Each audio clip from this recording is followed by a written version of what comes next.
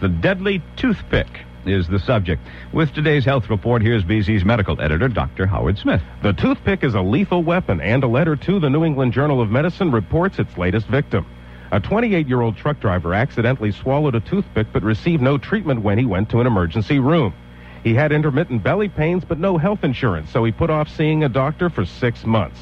When he did, surgeons found that the lone wooden toothpick had punctured through his intestines into a major abdominal artery, creating infection and massive internal bleeding. Despite surgical repair and antibiotics, he never regained consciousness. Now, at least 3 others have died from similar toothpick ingestions, but thousands each year suffer serious eye injuries from these tiny spears. Keep the toothpicks away from kids, and if someone swallows one, it must be removed. I'm Dr. Howard Smith, WBZ medical editor. And we will have another health report Monday at this same time. BZ News Time is 9:04.